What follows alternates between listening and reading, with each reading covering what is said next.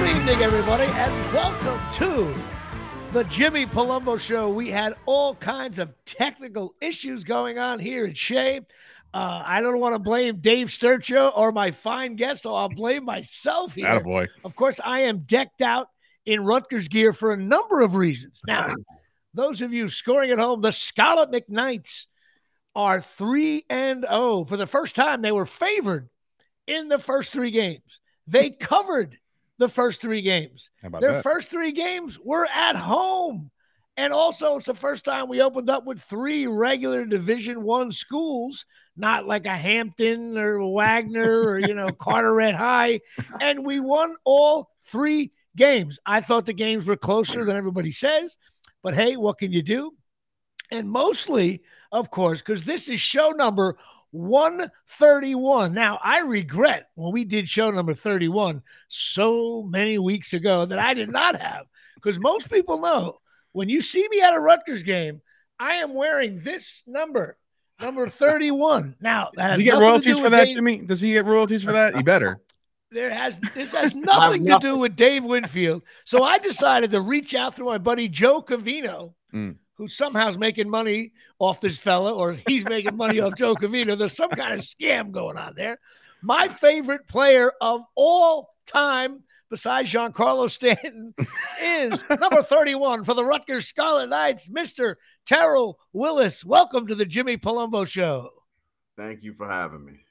Hey, what's going on, man? This is a thrill for me, man. I don't care. Listen, I know you played 1,000 years ago in a different era with the Big East under Coach Doug Graber. We didn't have no new stadium. We had the grassy knoll going on over there where I think Kennedy got shot, or our program got shot. I used to say there were snipers up there killing our program.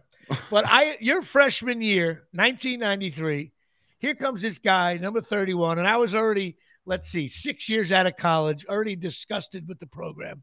And here comes number 31 from East Orange. And next thing you know, Orange. Orange. Big difference, Jimmy. Don't screw that up. That's right. East Orange was our rival. So okay. From Orange, that's go. a big factor there. Yeah, and next thing you know, you're taking balls to the house and running all over the place. So listen, I got to ask you a couple of questions here. And I'm thrilled to have you on. I really am. I guess the first thing is, I know you play with Bruce Presley. You guys were Thunder and Lightning. Right. But to me, and nothing against Bruce Presley, Lightning don't, Thunder don't kill you. Lightning does. You know what I mean? So I remember in the stands going like, why are we giving the ball to this slower, bigger, bruising back when the other guy just takes it to the house or runs down the, Now I know how did it work with both you guys? Because you both were splitting carries. Is that something you wanted, or something you needed a breather because you were running a 4-3? Like, what's the deal with that? 4-2. Not 4-2. We're almost in Dion territory. I know. It's like East Orange. First it was East Orange. Now he got me running slower than I am. I mean, I don't know. What about the 35 minutes for you? What about the 35 minutes you to figure out how to get on there's a thing called the internet, otherwise known as the interweb. I talked to you yesterday. You're like, yeah, it's all good. I got it. Now I got Dave drinking the water out of here. I got my favorite player on. That's right. Listen, let's walk it back. So when you were at Orange here at Shea, what made you choose Rutgers? What other schools were you looking at? I could have went to any school in the country. Really? You got offers from everybody? Everybody. Penn State? Paterno came to my high school. Oh, that's wow. And he was only like 80 back then. When he he was. Yeah, it seemed like it. But no, I went to Penn State football camp when I was in high school, so I didn't really have to go to Penn State for a visit. I went to Syracuse. I think Michigan had like five running backs at the time. 4 of them were freshmen. Right. That's why I was kind of really not going there. And then I thought I was going to UCLA, to be honest, because that fit me. That fit my whole thing like perfectly. So, as soon as I got off the plane at UCLA, I was like, I am not coming home. All right. I've been there. I lived in LA for 10 years. I know how that is. Yeah, it was a whole totally different experience. But then my my mother, father, they wanted to see me play, and I'm like, okay, I'll head over to down south. You went to cold, damp Piscataway, New Jersey. Yeah, but it was good. But so, when I got there, it was a bunch of us who like kind of played with and against each other that were all like all state and all American.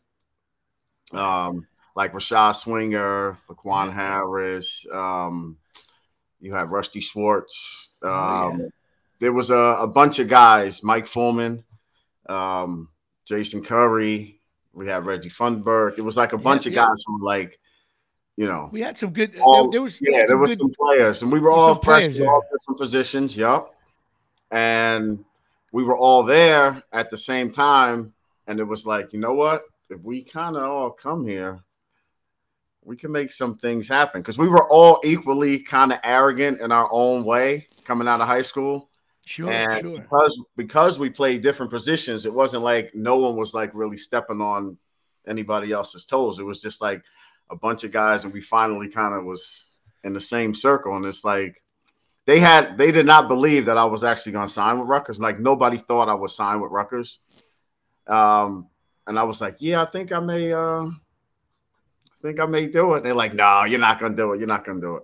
That's great. And then when I signed, and then everybody else kind of signed, so we were all there, and it was just like, at that point, the mentality of all of us at that point was like, it really doesn't matter who we play at this point. If we all get in and we play, there's really not going to be too many teams that's going to be able to,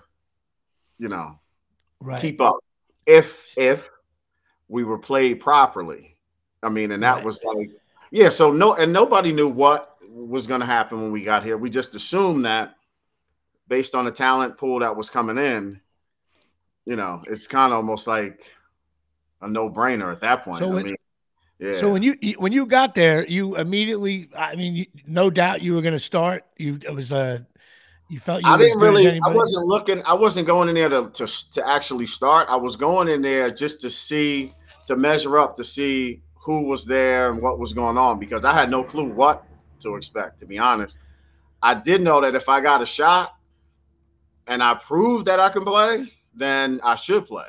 But, I wasn't going in there expecting to start or do anything. I just said, listen, just give me an opportunity.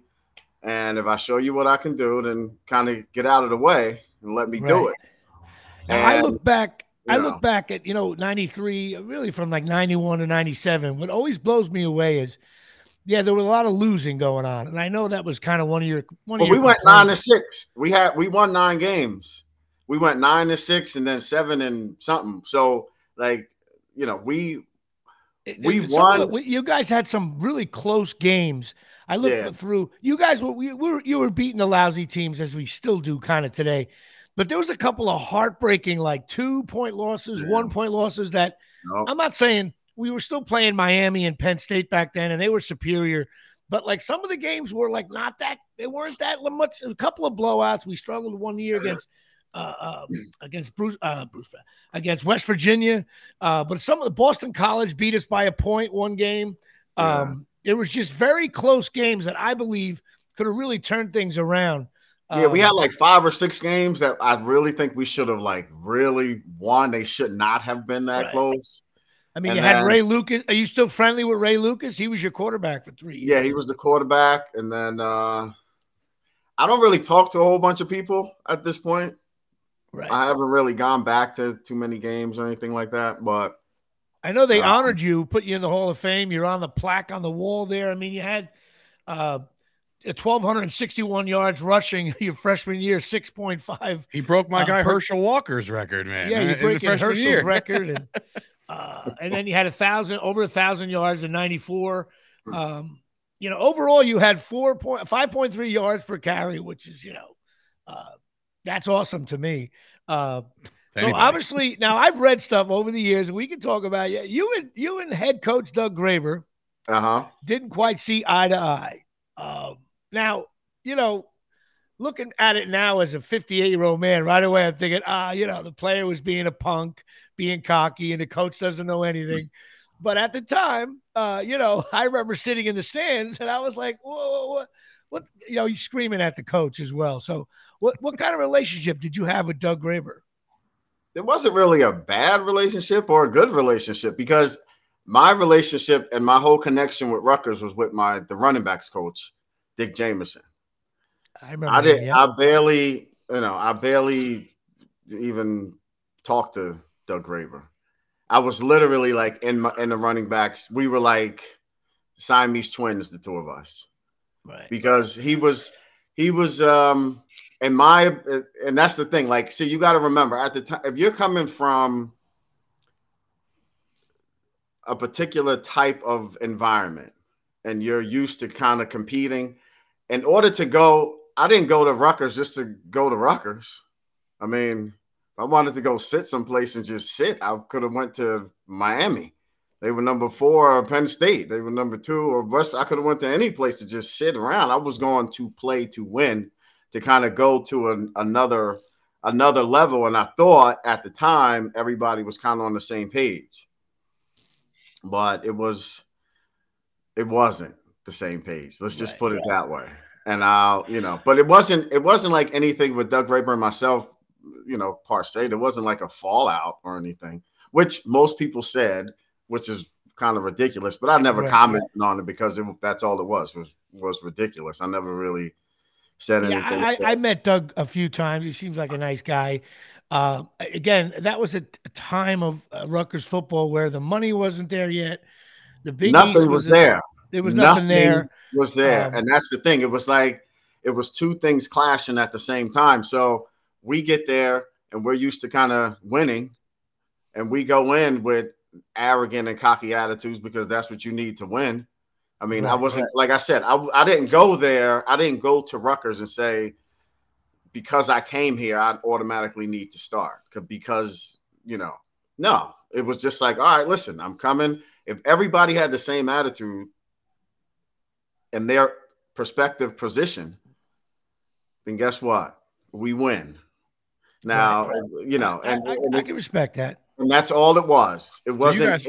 It was nothing more than that. You guys collectively were trying to bring in a culture, like a whole culture shift. Exactly. It was a whole thing, and it was kind of like we were getting punched in the face from all angles as we were doing it, because it was kind of like there was a status quo going on there. Yeah, Rutgers, as really until she, I mean, Dick Anderson came and he was like the moon landing. He was out there collecting the moon dust, and he's Christopher Columbus, but even he didn't have the personality to sell the program. And then from there, you had your Doug Graber and then your Terry Shays. Things have evolved, and what's really funny is what's going on with the Rutgers basketball team right now with these kids wanting to play together. There was no internet back then, so like I'll be dead honest with you. You know who you were? Opening day, I sat my fat ass in the seats, and out trots out this guy, number 31, who we heard runs of a 4.2, 4.3, and you did well right away. Saying 4.3. I don't know why he keeps saying 4.3. It's baffling to me. I tell you what, I will guarantee you, as a track guy, that 0.1 second means. Well, listen to me. I will guarantee you, published on the interweb, it says 4.3, guaranteed. There's a lot of things that's published on the interweb. Yeah, no. Jimmy's one of those guys who's like, oh, it's on the internet? Oh, then it must be true. No. Well, listen, okay. All right, I got you. Now I understand. Right. Meanwhile, you'll need a sundial and a calendar to get Jimmy's 40 times. So don't stress that at all. Listen, it's become a beret Jimmy day here at Shea. Look, listen, Jimmy, if you want to say I ran a 4.3, I ran a 4.3. So go ahead. Well, again, that's what was always. I'm probably in the media guy. I will do some research on the great interweb. No, I can do one better. Listen, for senior day, they have everything on video. When we taped our senior day, they have us running a 40 with all the pros there timing it. Okay, you don't have to you ran a 4.2. It's literally on tape. You can see it. He is great. You know what we'll do? After I take you to the store and get you a new phone and a new laptop, so you can enter the modern world. Listen, I don't know what that was. That was so bizarre, that phone. But okay, well, hang on. I'm not finished with you yet. I'm not finished with my favorite player. First of all, listen, I've told Dave this. every time there's a little seam during a football game and a running back hits a little gap and he gets like 15 yards but gets knocked out of bounds, I always look at all my buddies in my section. I'm like, oh, if Willis was there, he would have been gone. That is the difference between a 4-2 and a 4-3. A 4-2 doesn't get caught from behind. A 4-3 may or may not, depending on the angle. Listen, we can battle over statistics all day long. The fact that you could have went to UCLA or Penn State, you chose Rutgers. That's a whole separate. That's another 5 podcasts. That's a massive question. It's like, I understand your family and the aspect of you wanting to play for your family, but like, how do you explain that to your friends, like your closest friends? And you're like, you got the hats on the day, and you're like, well, there's UCLA, and then there's Penn State, and then there's Miami, and then there's that big old R in the scarlet red. You want to hear something? You want to hear something funny? We got off, listen to this. So we get off the plane at UCLA. It was the 3rd visit I took. A limo picks me up from the airport. We go sit on the floor of the game. I go into the UCLA, what do you call it? The gift shop and everything. Mm-hmm. Everybody there knew my name. It was the craziest thing. I was like, all right, I'm done. Then we went over to Bel Air, and the alumni was like, this is where you and your family is going to stay when you come. And I am not kidding. That's when I literally called my mother. I said, listen, I don't even need to finish. I don't even need to graduate. You can just send a diploma. Just send a diploma to California, and we're good to go. I don't need to take any more visits. I'm done. When I got there, that whole culture, it was like marketing was there. They were out there pushing the players. They were like billboard. It was like everything that I expected from a Division I program. I was like, okay, this is it. But then again, when you come to Rutgers, you got New York. I mean, New York is like at least at that time. Now it's like, New York has changed a lot. But at the time, it's like media capital of the world. Yeah, it's the Mecca. So I'm assuming, which again you should not do, but that Rutgers would take advantage of that whole media capital. There would be like that whole influence. It was like the perfect storm coming in. I think they did that. It just took an additional 25 years later. By the way, I'm still trying to perfect it a little bit. By the way, here's the funny thing. I gotta be pro. I am the face of Rutgers right now. I feel like, and I'm willing to bet you UCLA stunk from 93 to 97. Well, No. UCLA was in the top 5. They were in the top 4 or 5. All 4 years? Maybe it was a couple years after that, because I was out in L.A. for a long time. He's only 4 years, 5 years removed from seeing guys like Troy Aikman sling the ball around at UCLA. So that program was built. All right. Well, it was right in there. I'm just a guy sitting on the couch watching you run your 4-2. That's right. There you go. But listen, see, I didn't mind coming to Rutgers for 2 reasons. The one thing, it was like proving a point, because I'm from Jersey. I wanted to make sure that all the Jersey kids kind of stayed in New Jersey. So I'm like, listen, it doesn't matter who we play against. They still got to stop us. And that was the attitude of a handful of us that came in. It wasn't like, it might have been confused, or people might have got it confused with arrogance, cocky, all other stuff, which it was a little bit, but it was still like Rutgers wasn't even ranked in like the top 50. No. Okay. First of all, they didn't go above. They didn't have rankings above. I'm just saying it was just like some guy going, "Yeah, Rutgers is okay." Right. Let me ask you this: what do you think of the whole NIL situation today in NCAA football? I mean, you would have got your dime. It wasn't really. So you had to understand. Well, at least let me speak for myself. If you're a player and you're trying to go from college to the next level, yes, you want the money. But if the program is good and you're a good college player, you really are not in a rush to kind of jump over. See, when we were playing, we couldn't really work, so there was no way to make any money. Like, it was illegal to actually get a job. If you had a scholarship, you couldn't work. So you go into class, you can't work.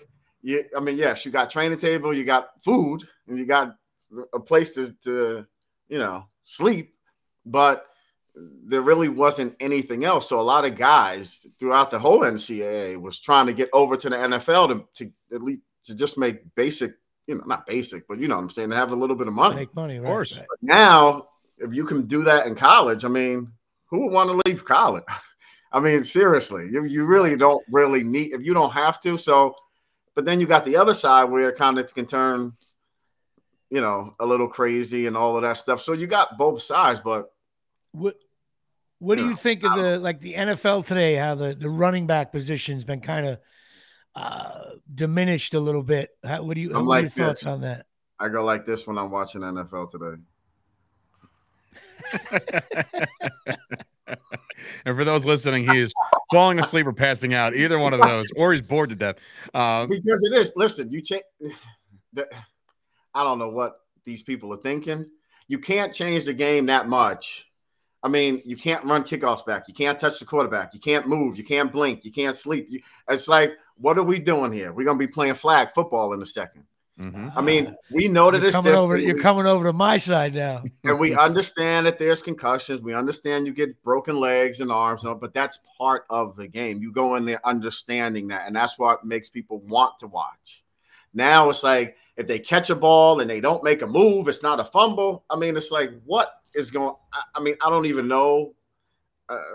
Terrell, up until 3 years ago, they had a segment called Jacked Up on ESPN where they were looking and featuring hard hits. Now like, you can't do that anymore. You can't do it. You can't. It's like you can't touch anyone.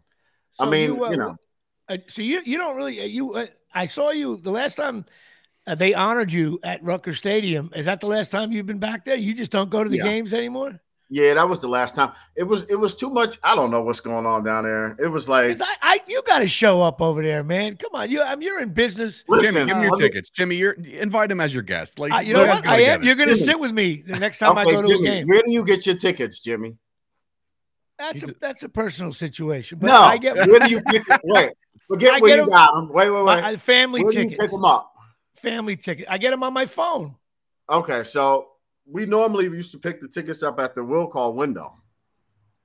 The last time I went for that event you're talking about, somebody left my tickets at a bar on College Avenue. Okay. I mean, you can't make this shit up. I mean, I literally drove to Rutgers to pick up tickets at a will call window, which again, and I mean, a lady said, go to Old Queens. I played there. They said, no, your tickets aren't here. I'm like, what do you mean my tickets aren't here? I'm actually, you guys are actually about to honor me. The lady's like, well, I don't know what's going on. I'm like, well, I kind of played here before. Oh, you got to call this one. So I'm literally standing outside and I'm calling. I'm like, what's going on? Where is it? I can't get in. You're literally about to call my name at halftime and I can't get in the stadium. They said, oh, your tickets are over on College Avenue at a bar. And I'm not kidding. I had 3 people in the car with me. One who used to play with me, Bobby Sneathen. He played linebacker. Remember Sneathen? Who? Bobby Sneathen. Yeah. Sneathen. He played outside linebacker. And I had 2 other people in the car. We drove over to a bar on College Avenue, picked up two tickets, drove all the way back to the stadium. And I'm sitting there like, that's awful. Yeah, I said that was kind of. Yeah, but you know what? Over the years, there's been like crazy stuff going on, and listen, I didn't never say anything, but I'm like, whatever. And I don't know who's in charge. All that's got to change now. Who's in charge? You're now friends of the Jimmy Palumbo Show, and I was on the cover of Rutgers. Isn't that great? You rushed for like 3,000 yards at Rutgers. I did a couple episodes of Friends in ER, and I got my fat ass on the cover of Rutgers Alumni Magazine. So you're in a different world. They're not proud of now, that, Jimmy. They're not proud of that. You're in a different world. You're going to sit with me and watch a game with my friends. Yes, you don't say no to me. I'm not. I'm not. Even your family doesn't have a shirt like this anymore. Come on. No, we don't have those shirts. We don't have a shirt. So I have to listen. Obviously, your run at Rutgers, no pun or pun, at Rutgers was a phenomenal one. Stats driven, incredible. What was the process like outside of like when Rutgers was coming to a close? Draft season was coming upon you. How did you feel going into that mode of saying like, this is my last time at Rutgers. I got to do what I got to do. Did you have aspirations for the league, or you kind of just checked out altogether? Well, I was pretty much checked out at Rutgers like 6 games in my senior year. I wasn't even playing. I mean, if you follow it, I was barely. I know you stopped. It was a whole thing going on there, which that's 2 other shows, which we can't even get into right now. Well, that's what we love to hear. When you say something was going on there, I want to know what was going on there. If you're hosting your show, right? And so if you're making the calls and I'm sitting on the bench, what do you think's going on? If you're the host, that's your call, isn't it? Yeah. Yeah. Okay. So there you go. So how come I'm not in? You're screaming from the sidelines and in the stands. I hear you. But it was a mess. It was a mess. And then I was like I said, after the last, I mean, I didn't even get in the game like the last 2 or 3 games. Literally, like I did not even get in the game. And it was just like, I said, you know what? So was that taking your love and passion out for the game too? Yeah, it was gone. It was gone. It was gone. I had the you had the offensive coordinator come to me after I broke like every record as a backup. People think I started. I was never the starter. I mean, it's like ridiculous. So that annoyed me. This is what he said. He said, word for word, you have to earn your playing time. Yeah, exactly. Did you tell him you ran a 4.2? And that's you matter. Yeah, no.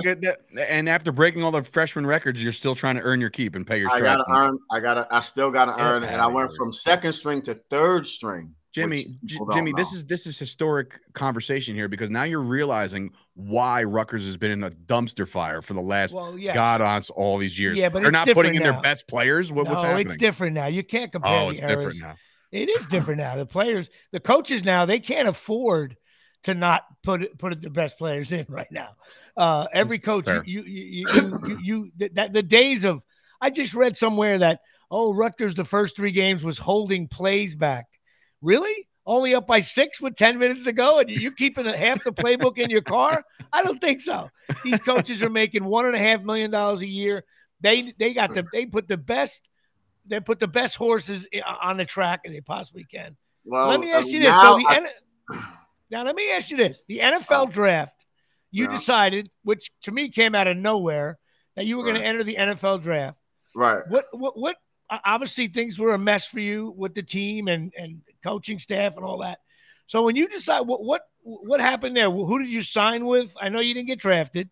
No. Who did you sign with? How did it all go down? With the Jets.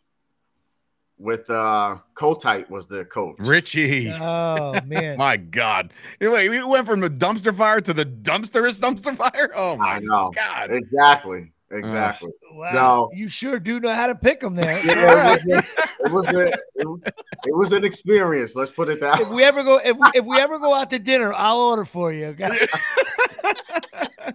Yeah, it was. So what happened there? How long to the next? When you showed up, was it like a free agent signing? What happened there? We showed up literally. We got into camp. So in let's see, like April, because what the heck was this guy's name? Quarterback. The quarterback. Boomer. No. Was it after Boomer? It was Kenny O'Brien. No. Neil O'Donnell. There you go. There you go. Ed Sturcho for a quick 3. There you go. Yeah, Neil O'Donnell also should have been MVP of Super Bowl 30. He gave us 2 interceptions, taking almost to the house for the Cowboys. That's just me, though. I digress with that one, but go ahead. Yeah, so Neil O'Donnell, we were working out for like almost a month at his high school. It was Neil O'Donnell, Wayne Forbett, there's a couple other people there. So we were working out. So we go into camp. They had the rookies come into camp first. And again, it was the same. It was almost like a rerun of what happened at Rutgers. It was the most bizarre thing. We had, so you know how people say you're going with a chip on your shoulder sometimes? Sure. So I went in there with Atlantic City on this shoulder and Las Vegas on that shoulder. So I didn't have a chip. I had the whole town on each town on both shoulders. Because it was like, all right, I couldn't really fully do everything that I thought I would be able to do at Rutgers, but now this is New York, and I'm just going to kind of light everything up. That was like my whole thing going in. I didn't get drafted, which I thought was like insane. So there was a whole bunch of stuff. So now, okay, we go into camp, and Keyshawn Johnson was like the #1 draft pick at that time. Mm-hmm. So he was in New York. So we get into camp, the rookies, and we kind of hit it off like immediately. Like the 2 days in, we were like, it was me, Keyshawn. There was another guy, a defensive back, who actually got cut in the middle of the season and then went to Green Bay and won a Super Bowl at Green Bay. So yeah, it was funny that year, but it was like this whole thing. We're going in and everybody kind of has this whole thing going on. All right, so then we run the 40 again, and I was the fastest on the Jets whole team. So I'm thinking just on pure, if I never even touched the football in my so everybody ran a 40 and you came in the fastest. Yeah, I was the fastest on the team. It was like not even close. So I'm thinking, all right, at least I know I'm, there's 50 something players. I'm like, all right. So now the veterans come in, and now it's like, in shorts it doesn't matter, but now we put the pads on. So now we're going through, and I'm calling like everybody. I'm like, listen, I'm about to start real easy on this team. Come to practice. So now my family, all my friends are coming to practice. They're watching us practice, and never got in. All right. We're going and going again. Never got in. So I'm like, this is 95, 95, right? 95. So and now the practice was open. This is the funny thing. You could have literally walked off the street. Kotite came in with his golf clubs, sat him down. We broke for the first huddle. He went to go play golf, and we're in there practicing. He wasn't even there. It was the craziest environment that it was nuts. So hand off Sturgio right side. He rambles inside. I'm just looking at this roster real quick, just because I'm curious, and I'm looking at some of these guys that played on this team. It's like, how did you not get in? Exactly. What I'm saying? Exactly. So I'm thinking that I was definitely going to not only play, but I was like, all right, that was the one time, like you said, I thought I was going to go in, and after camp was all over, I would be the starting running back. Like after the first week of hitting. Wow. The difference in athleticism and just skill was like, I think it was like Adrian Morrell. Yeah, Adrian. I was just looking at it. Adrian Morrell. I was like, man, that wasn't all that great. I mean, it was literally like, all right. So I'm like, I'm staying quiet. I don't want to, there was a lot of stuff coming from Rutgers that I was this, I was that. So I'm like, listen, don't talk, don't say anything, just stay quiet and kind of. When you get in, you can kind of. So Rutgers was saying that you're a problem, that kind of deal. The rap sheet, you know how they give out. Now I didn't learn this until like 2002, 2003, because I'm sitting there, I'm trying. I go to the Jets. They keep me the whole time. Then it was this big article that comes out. See, here's the thing with any NFL team. They're going to cut you, keep you all throughout camp. That's what happens. So if you're not good enough, you can see that in the first week or two max, whether or not somebody fits your team or they're not good enough. So if you get cut after 2 weeks, you got a chance to go to another team. You can bring your tape with you. You can show them what you did, whatever. They kept me through the whole camp, all the way up until the end of September. So you were final cut. Yeah, the last day. And it was funny because I was actually making a joke. My roommate, who actually made the team, I was like, well, too bad. I'm sorry you didn't make it, right? And then they said my name. I was like, what? So we go in. I go in, and they're like, oh, we don't think we're going to keep you. I'm like, are you serious? I said, all right, no problem. Left, got up. But I didn't have any practice tape because they said we can't give you the practice tape because it shows our plays, so we can't give that to any team. Right. And they never put me in a preseason game because they were only playing the starters during preseason. So you never played even in a preseason game? Not one snap. Not one snap. Well, they blackballed you because now all of a sudden you have no chance to get in. Nothing. Wow. I got zero. So now I leave and I'm sitting there like, all right. So I had an agent. He's going out. So year after year, I'm sitting there like, why can't nobody? I'm like, how is it that no team? There's like 30 plus teams. Nobody is giving me a call. And I didn't get it. And then 2003. So I'm trying out, not making it, trying out. No one's calling me back. So then I had this agent come in, Garrett. His son was the coach at Dallas for a minute. Oh, John Garrett, the scout. The scout. Yeah. Yeah. So my agent knew him. So he was like, listen, I want you to look at this kid. So I'll go to his house. Ties too. Jersey He's ties in Jersey, too. right. So I go down to his house. And what year was this? 2003. This was 2003. So this is 8 years later? This is 8 years later. I was still crying. Literally. It was like 96 was the whole year to 97. Then 98, 99, it might have been 2001. Between every year you were trying to get out with a team. Yeah, because I was just like, sniff? Huh? No, no one was calling back. It was like the craziest thing. And I'm like, what is going on? So finally I get down to Garrett's house and Jason was there. So he's throwing me the ball. He's throwing to him. So I work out for an hour and I'm like running and I never stop running. I'm like, I got to show this guy that like I'm in shape. So it was like a whole hour. I'm catching short passes and running in his backyard like another 40. So he was like, you're not really a bad guy. So I'm like, the hell does that mean? He said, I have your report that Rutgers put out. And your report, he said, my report was worse than, who's the guy that shot somebody and killed him? Lawrence Phillips, remember in Nebraska? Yeah. He said, I never saw a scouting report so bad. He said they said everything. I was doing drugs. I never came to practice. I was beating up girls. I wasn't a team player. It was like all kinds of right. I had no clue. Wow. Jimmy, he's not going back to the stadium with you. He's just not like that. I would never go back there ever. I had no clue that because I'm sitting there like there has to be like no one is even. I was literally calling NFL teams and saying, listen, you don't even have to pay. I'll pay to come. Just give me a shot. And they were like, nope. I didn't hear anything. So I'm sitting there like, oh, okay. That's brutal. Yeah, it was crazy. But it clarified a whole lot of I didn't know why I couldn't get a shot. But then once I realized what happened, then it was just like this. Got some clarity. Yeah. Yeah, this cloud was kind of like lifted off. I can't believe that. It was nuts. Brutal. It was nuts. Crazy. I give you credit for nowadays in the NFL. 6 months after you get cut, you're considered a 45-year-old man.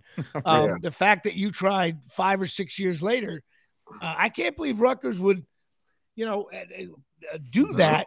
Jimmy's about to throw his hat in the garbage and shit. No, I'm disgusted. Like the hell with these guys. No, there was never anything. Listen to this. Wait, I signed in 2000. I think it was 2000. I signed with Carolina, but it was during the summer, and they signed a couple of guys, and they were just going through a transition. It was the new coach that was coming over from the Giants at that time. I forget the guy's name, but they said, "Listen, you guys can either stay and practice with the team, or you can go to." They had like the NFL Europe, at the time. Mm-hmm. Yeah. So I said, you know what? I'll go because that way I can kind of shake some rust. I'll go play for the Frankfurt Galaxy. Yeah. Absolutely. Yeah. So I went over and signed with them. So Graber was one of the coaches over there. That's right. I remember that. That's right. I would have lit him up like the 4th of July. No, I didn't get a chance. I didn't get a chance to listen. We were about to play their team, right? And I look up in the stands, and I see Stan Parrish, Doug Graber, and my coach of Frankfurt, and then the other coaches. Now, Stan Parrish was coaching with Tampa Bay at the time. He left Rutgers and then got another assistant job at Tampa Bay. So just because I saw them up there, and I knew that they were talking about me because I can see him. He was all like, right? So I said, I the best player on his team was this linebacker. He ran a 4.3, Jimmy. He ran a 4.3. Right?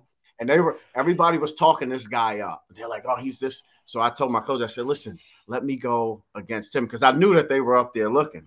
And just for that reason, I wanted to go against his best player.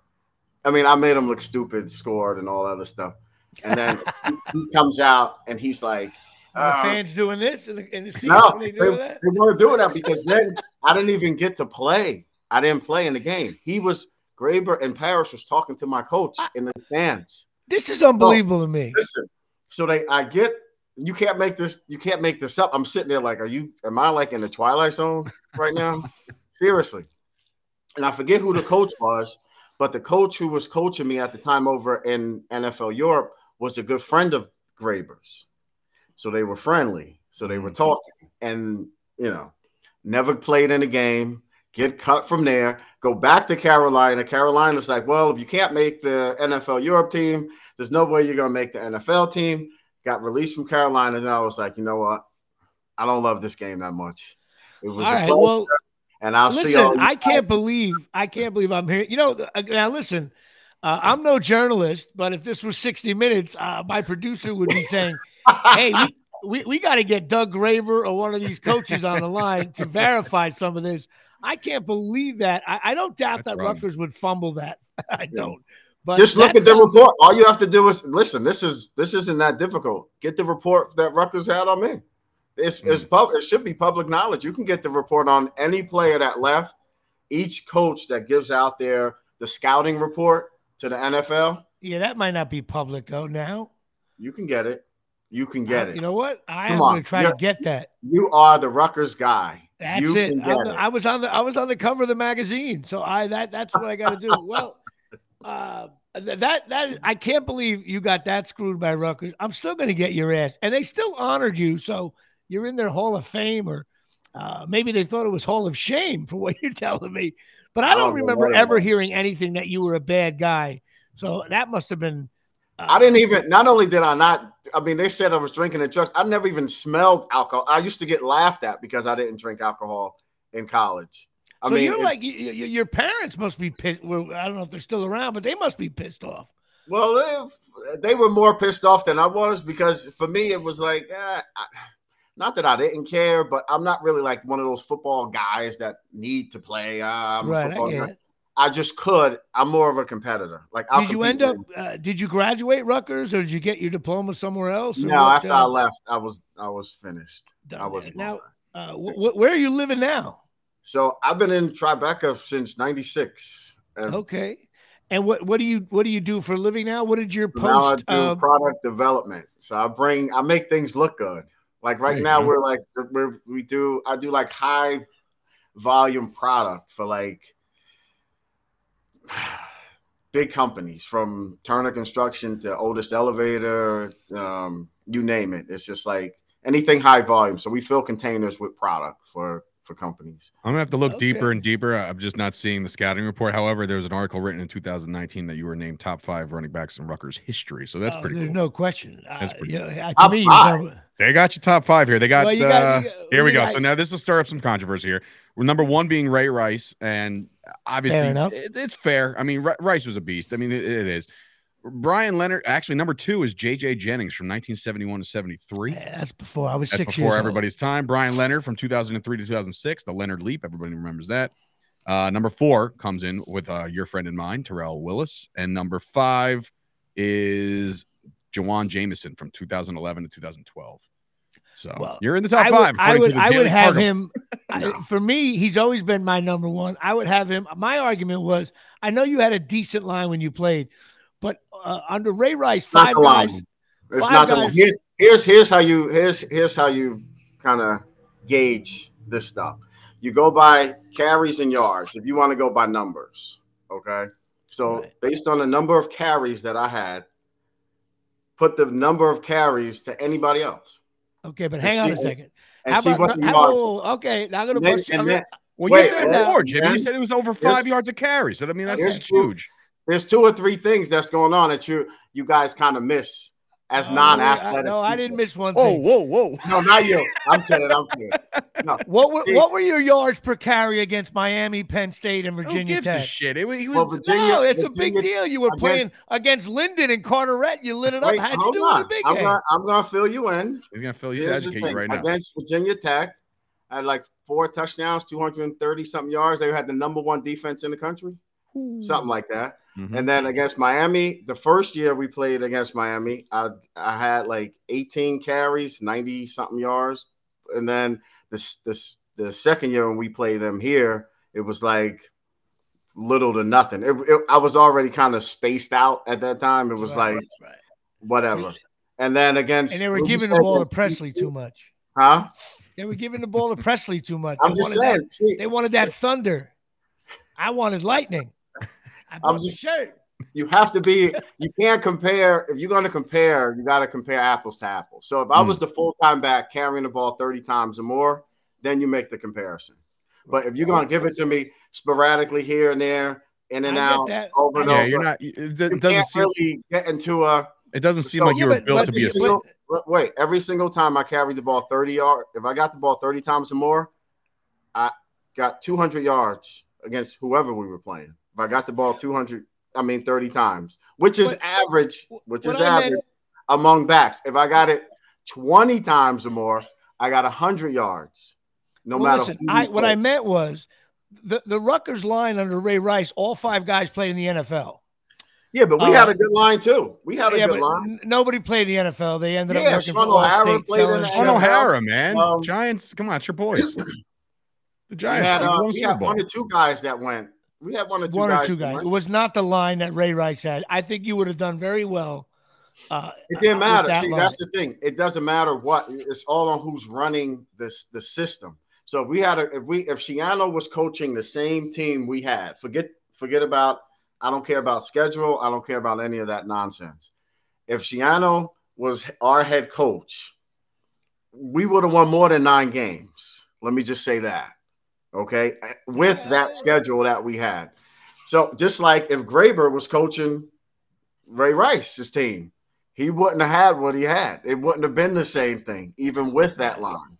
Okay, so it's all on who's controlling it and running it the right way. I just hope that Rutgers gets out of Schiano's way this time and let him do whatever he needs to do. I think they're doing that. Yeah, I hope they get out of his way and not get in his way. Because so you don't even do you even root for Rutgers now, or is it like it's that much? Well, you always have to root for your home team. I mean, it's insane not to.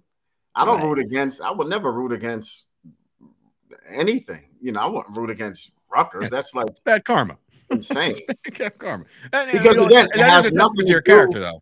Everything that happened to me has really nothing to do with Rutgers. And I know that because Rutgers is more an academic school than an athletic school, especially back then, they didn't really know. They wouldn't even have known how to handle what was going on because it was foreign. So it has really nothing to do with the school and everything to do. Just like right now, Schiano's doing a great job. It all depends on who's in there and who's doing what they're doing. But so it's not a Rutgers thing. It was the coaching staff and the players at that particular time. So I'm going to get you to sit with my family and friends on the 40-yard line. It's not going to happen. And you're going to sit there because you're a fan of the school, not the coaching staff. The school. That's true. Well, as long as I don't have to pick my tickets up at the bar. No, you don't have to worry about that. He's got to go to Old Queens. No, you come with me in the yellow lot. We have a nice tailgate, people hanging out. My daughter, my brother. Hey, I'll go to that game. I'll go to that game, Jimmy. I'll get Dave to go there. I can't wait to find. This is great. Listen. I appreciate you coming on. I'm having fun with you. You'll always be my favorite running back of all time. You're a smart man. You are a very smart person. Okay? I used to say Willis is in. Even when a guy does have a big run, I'll yell out Willis. and my friends that are listening to this, they know it's true too. But I really appreciate you coming on. I love hearing this stuff, even though it was 100 years ago. And I'm glad you're doing well in your business and living in the city and living a good life. And everything's good.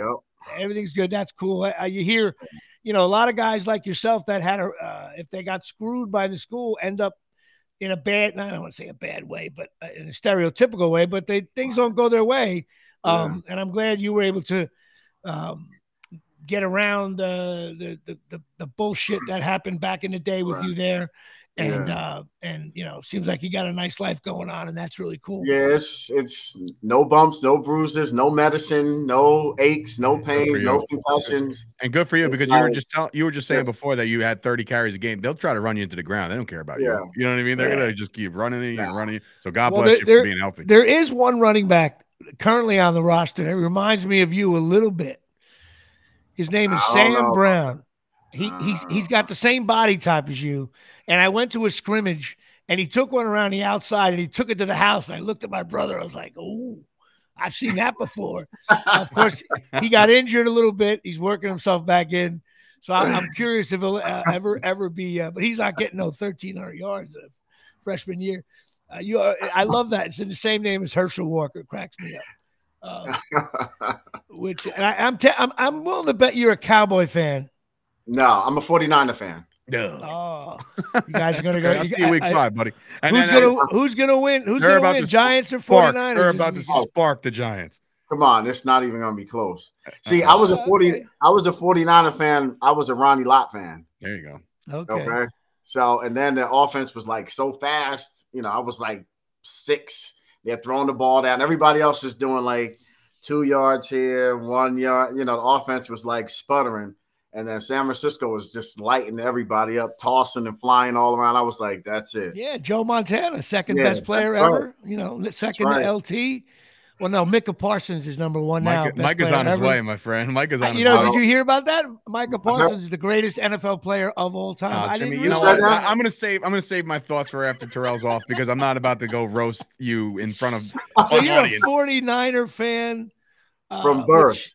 Well, that's cool. I respect that. If you stick with it, we'll see what happens. I'll text you on Friday morning. Wait, so are you a Giant fan? Jets, Giants? I'm Giants, Knicks, Rangers, Rutgers, Yankees. Your standard local. I don't believe in fantasy football. That's the ruination of sports. I don't believe in gambling this much. People losing their shirts gambling. Listen, you can't gamble on Rutgers in New Jersey, so it doesn't even matter. Well, we cover if you did, one unless year you got a guy who's got a guy, Did you know 1 year Rutgers was 11-0 with the spread? Do you remember that? It was about 20 years ago. They won. They covered it. They stunk. They only won 4 games, but they covered every time. And I read an article that said Rutgers is a Vegas darling. Nice. I don't think they covered ever since, but we're 3-0 against the spread. But listen, man. I appreciate you coming on. I love you. Love watching you play. Sorry that Rutgers shit the bed for you. I will be finding out. I'm gonna write a long-winded letter to Rutgers. Straighten this shit out. No, they're all gone now. There's nobody left from that. They're all gone. It doesn't even matter. President's gone. The AD. You were under Fred Gruninger was there, right? Fred Gruninger was there. Yeah. He was like. You want to hear funny? You want to hear one? You want to hear? We got into one argument. Graver and I. Okay. You want to hear why? Yeah. So we had a contract with Converse sneakers at the time. So it was my freshman year. I made a cut. I went this way. The whole sole of the sneaker flew off that way. It might have been like the second or third practice. And then I started wearing Nikes. And he was like, "What the fuck are you doing wearing Nikes? You got a conversation with this." So I had to, if you notice, like I always had tape around my shoes. It wasn't because of ankles. It was because we had to cover the logo. No, because I told him, I said, "Look, I'm not playing in Converse." After that, you wind up tearing everything in your knee and shit. Right. You kidding? So I said, "Look, I'm going to wear these." That's for guys who run a 4.4, 4.5, not the 4.2. You run a 4.4, 4.5, you can wear Converse. You know what I mean? That's a perfect way to put a bow on this one there, Jimmy. One year, every college team was sponsored by Nike, but we were sponsored by Adidas, and the other school was Nebraska because we're both red. And right. I think the guy from Adidas just said, let's sign Rutgers. We have all these red shoes laying around. We'll give them over there. And now I think we're with Nike now. But the game was so different. Funny. All that. It was a lot of crazy stuff. But this was Where did you, when you were on campus, what campus did you live on? Livingston? The first year they put everybody on Livingston, and then after you that, in the towers or the quads? You were in the quads. I was in the quads. Me too. Yeah. I was in quad. I was in House 15, quad 1, I guess. Yeah, they put August in there, and then Bush for 1 year, and then I moved off campus my junior year. Yeah. Got the hell up out of there real quick. I did the same thing. I lived above Pete's Tavern. That's where your tickets were delivered. It was actually at Pete's Tavern. Yeah, that's where I went to pick them up. I'm not kidding. Who do you think got you the tickets? I sent them to the bar. They were the Palumbo special. I was like, he's a drunk and a wife beater, and he does drugs. I'll leave him at the bar. He'll feel right at home. After I read his scouting report, it said a 4.4. Wait a minute. What would you be more upset at if the scouting report said you ran a 4.5? Or it said you were a drunk, a white beater. It said that I ran a 4.5. That a boy. Yeah. That's an athlete right there, ladies and gentlemen. That's it right there. Well, listen, I love it. I'm definitely going to have you on again. You know what? How do you think they're going to do against Michigan? It should be a good one. It should be a good game. They coming in or we going there? We're going there. We're going to the big house. Christ. See, here's why I say it's going to be a good one. 2 reasons. One, when you're 3-0, it doesn't matter who's coming in after that. You still have that thing going. Right. You have it. So I'm not saying they're going to win. I'm not saying they're going to lose, but I am saying that it should be, when I say a good one, I don't think they're going to get blown out if they lose. I don't think they're going to blow Michigan out if they win. I think it should be a decent game, at least for a couple of quarters, and then we'll see what's going on. But at the beginning, to me, it's like when you go to a nightclub and the first 3 girls you ask to dance say yes, and you're dancing. After that, you're like, I could go up to the hottest chick in the world and ask her to dance. And then all of a sudden, you go up to the hot chick and she gets a little snooty with you, and you go back to the bar. Your friends, you're like, I don't want to dance anymore. So I think I'm going to have fun with Rutgers being 3-0 till probably around 12:35, 12:40. About 40 minutes of real time in, that I'm going to say, oh shit. Are you going to the game? It's at the big house. No. Okay. And next week they play Wagner, which is the kind of schools you used to play against. And then after that, we play. Does this guy even remember the schedule? We had the toughest schedule every game. You have no idea. So come on. Again with the jersey flashing. Look. I used to hate Bruce Presley. Everybody loved him, but me. I was like, no, I want 31 in the game. You guys pissed me off when you didn't play. That's funny. But so you think they're going to do well against Michigan? All right. Hopefully they'll make a bowl this year, and we'll probably end up at the Yankee Stadium Bowl in the cold. The worst. That Pinstripe Bowl is like. That's like they send people that instead of the Yankees are in a pinstripe. I mean, the Rutgers is in a pinstripe bowl, and flipping the coin at the 50-yard line. Please welcome former Rutgers running back Terrell Willis. You'll be in a jacket. It'll be windy and rainy. Former Terrell Willis is here. Could have went to UCLA. Now he's freezing his ass off at a shitty Rutgers bowl. Ladies and gentlemen, your friend and mine. Oh man! Hey, listen, man. Thanks for having fun with us. You know I love you. I wish things would have went better. We should have been in the NFL, if you ask me. It's all right. It's fine. It worked out exactly the way it's supposed to work out. Yeah, absolutely. God's will. And it worked out for me. Look, I went from being on Friends to on a podcast with Dave Sturcio. Right. There you are. I'm exactly where I need to be. Listen. Blessed, Jimmy. Listen, you're blessed. Get over it. Listen, I had a lot of fun with this. This was like a great fun for me, and we had some laughs. This was great. And we're gonna have you back on. You in the Howard Stern world, you're officially a friend of the Jimmy Palumbo Show. We'll go back anytime. All right, man. We'll see you, man. Thank you so much for your time, Terrell. All right. Thanks for having me. All right, guys. We'll see you. Bye. All right. Wow. Terrell Willis. That what was a great. Story. We got it. That's great. That's some good stuff, man. We were going to do a whole show, but we can't because we wanted to do this really quick. I just want to give a shout out to Rich Thomas for my Patreon number 36. We're back on Patreon number 36. All right. So next we need a 37. We need a Larry Flowers. We need a James Washington. People just drove off the road. Absolute Iowa, of course. Corn.com here at Shea. You know, we'll do it real quick. We'll do the stinks list real quick. Oh, all right. This is going to be brutal. By the way, I was listening to WFAN this morning, and they were like talking about power rankings, and I'm like, they're just like my stink list. Okay, Miami Dolphins. Homage to Mike Shecky Lawler. They are in the very good status right now. New York Jets stink. Buffalo Bills, good. New England Patriots stink. Baltimore Ravens, good. Pittsburgh Steelers stink. The Browns stink. The Bengals stink. That whole division stinks, except for the Ravens. Jacksonville Jaguars, average. Colts, Titans, and Texans, they all stink. Oh, my God. AFC West, the Vegas Raiders at 101. They still stink, though. Kansas City Chiefs, not going to move it. They're going to stay at good for now. LA Chargers stink, and the Broncos really stink. Who else we got here? NFC East, the best division in football. Dallas Cowboys at very good. The Philadelphia Eagles at very good. And I do have Dallas Cowboys as being the best team in the league. As soon as they play their regular schedule with the regular teams. I have Washington Commanders as good and the New York Giants because I believe what the Giants did in that comeback against a horrible team. I thought anybody who says Danny Jones not worth the money, you watch that second half, he had as good a half as any quarterback can have. Dude, he did. He lit it up. Stop. Dude, Jimmy, what did he do wrong? Jimmy, my father texted me. He goes, that owner went down to that locker room of the Cardinals and said, you know what to do. That's like, not true. Come on. The Cardinals looked like absolute shit. They didn't show up for the second half at all. And the Giants came and played a regular minuscule offense.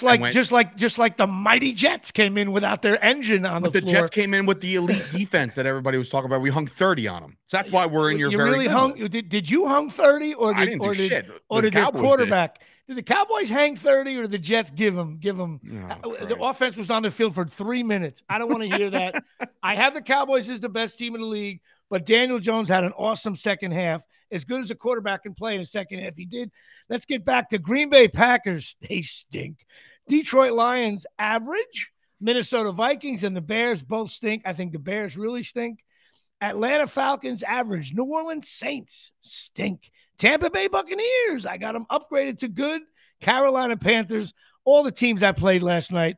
If you work for Disney, ESPN, those games were. I was watching like some Weather Channel show on like ice storms. With terrible disaster. They both stink.